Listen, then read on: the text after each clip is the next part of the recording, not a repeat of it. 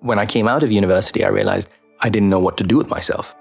Got an internship because I could see myself being a journalist, but it's more stable. It's a daily kind of grind. I knew that it would be at least 2 or 3 years before I'd even get a look in.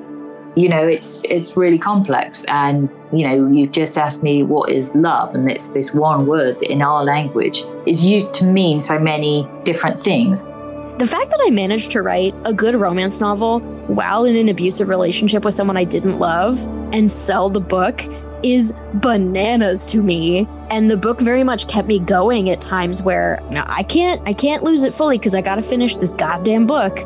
I sort of looked around me. It was just a lot of very jaded people actually in the media. And I thought, do I want to end up like that in 20 years?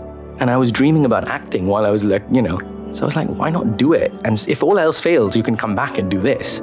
I started to ask myself in the last week, well, what do I think love is now? And that's been a conversation I've been having with myself. When we say I love you, what we're meaning by that, it changes even when we're saying it to the same person over a period of time.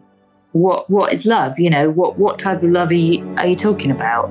One of the things I really appreciate about my current relationship and about the friendships that I have in my life right now is that love helps you love and appreciate yourself. But it's about something very different, which of course many people would argue is real love, is a much more precious kind of love. But we don't necessarily celebrate that in the same way in love songs and films because it's not as intense.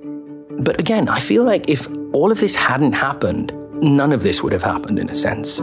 By loving someone else and by being loved by them, you become a fuller, richer version of yourself. And the hardship and the rejection and the feelings of insecurity and not feeling like you're good enough, in some ways prepares you for the bigger picture, which is you're going to get that all the time. It's how you deal with it. That's what you need to kind of work on, I think. This and a lot more on the new season of Love and Citizenship. Episodes start January 23rd, and you can listen on all major platforms.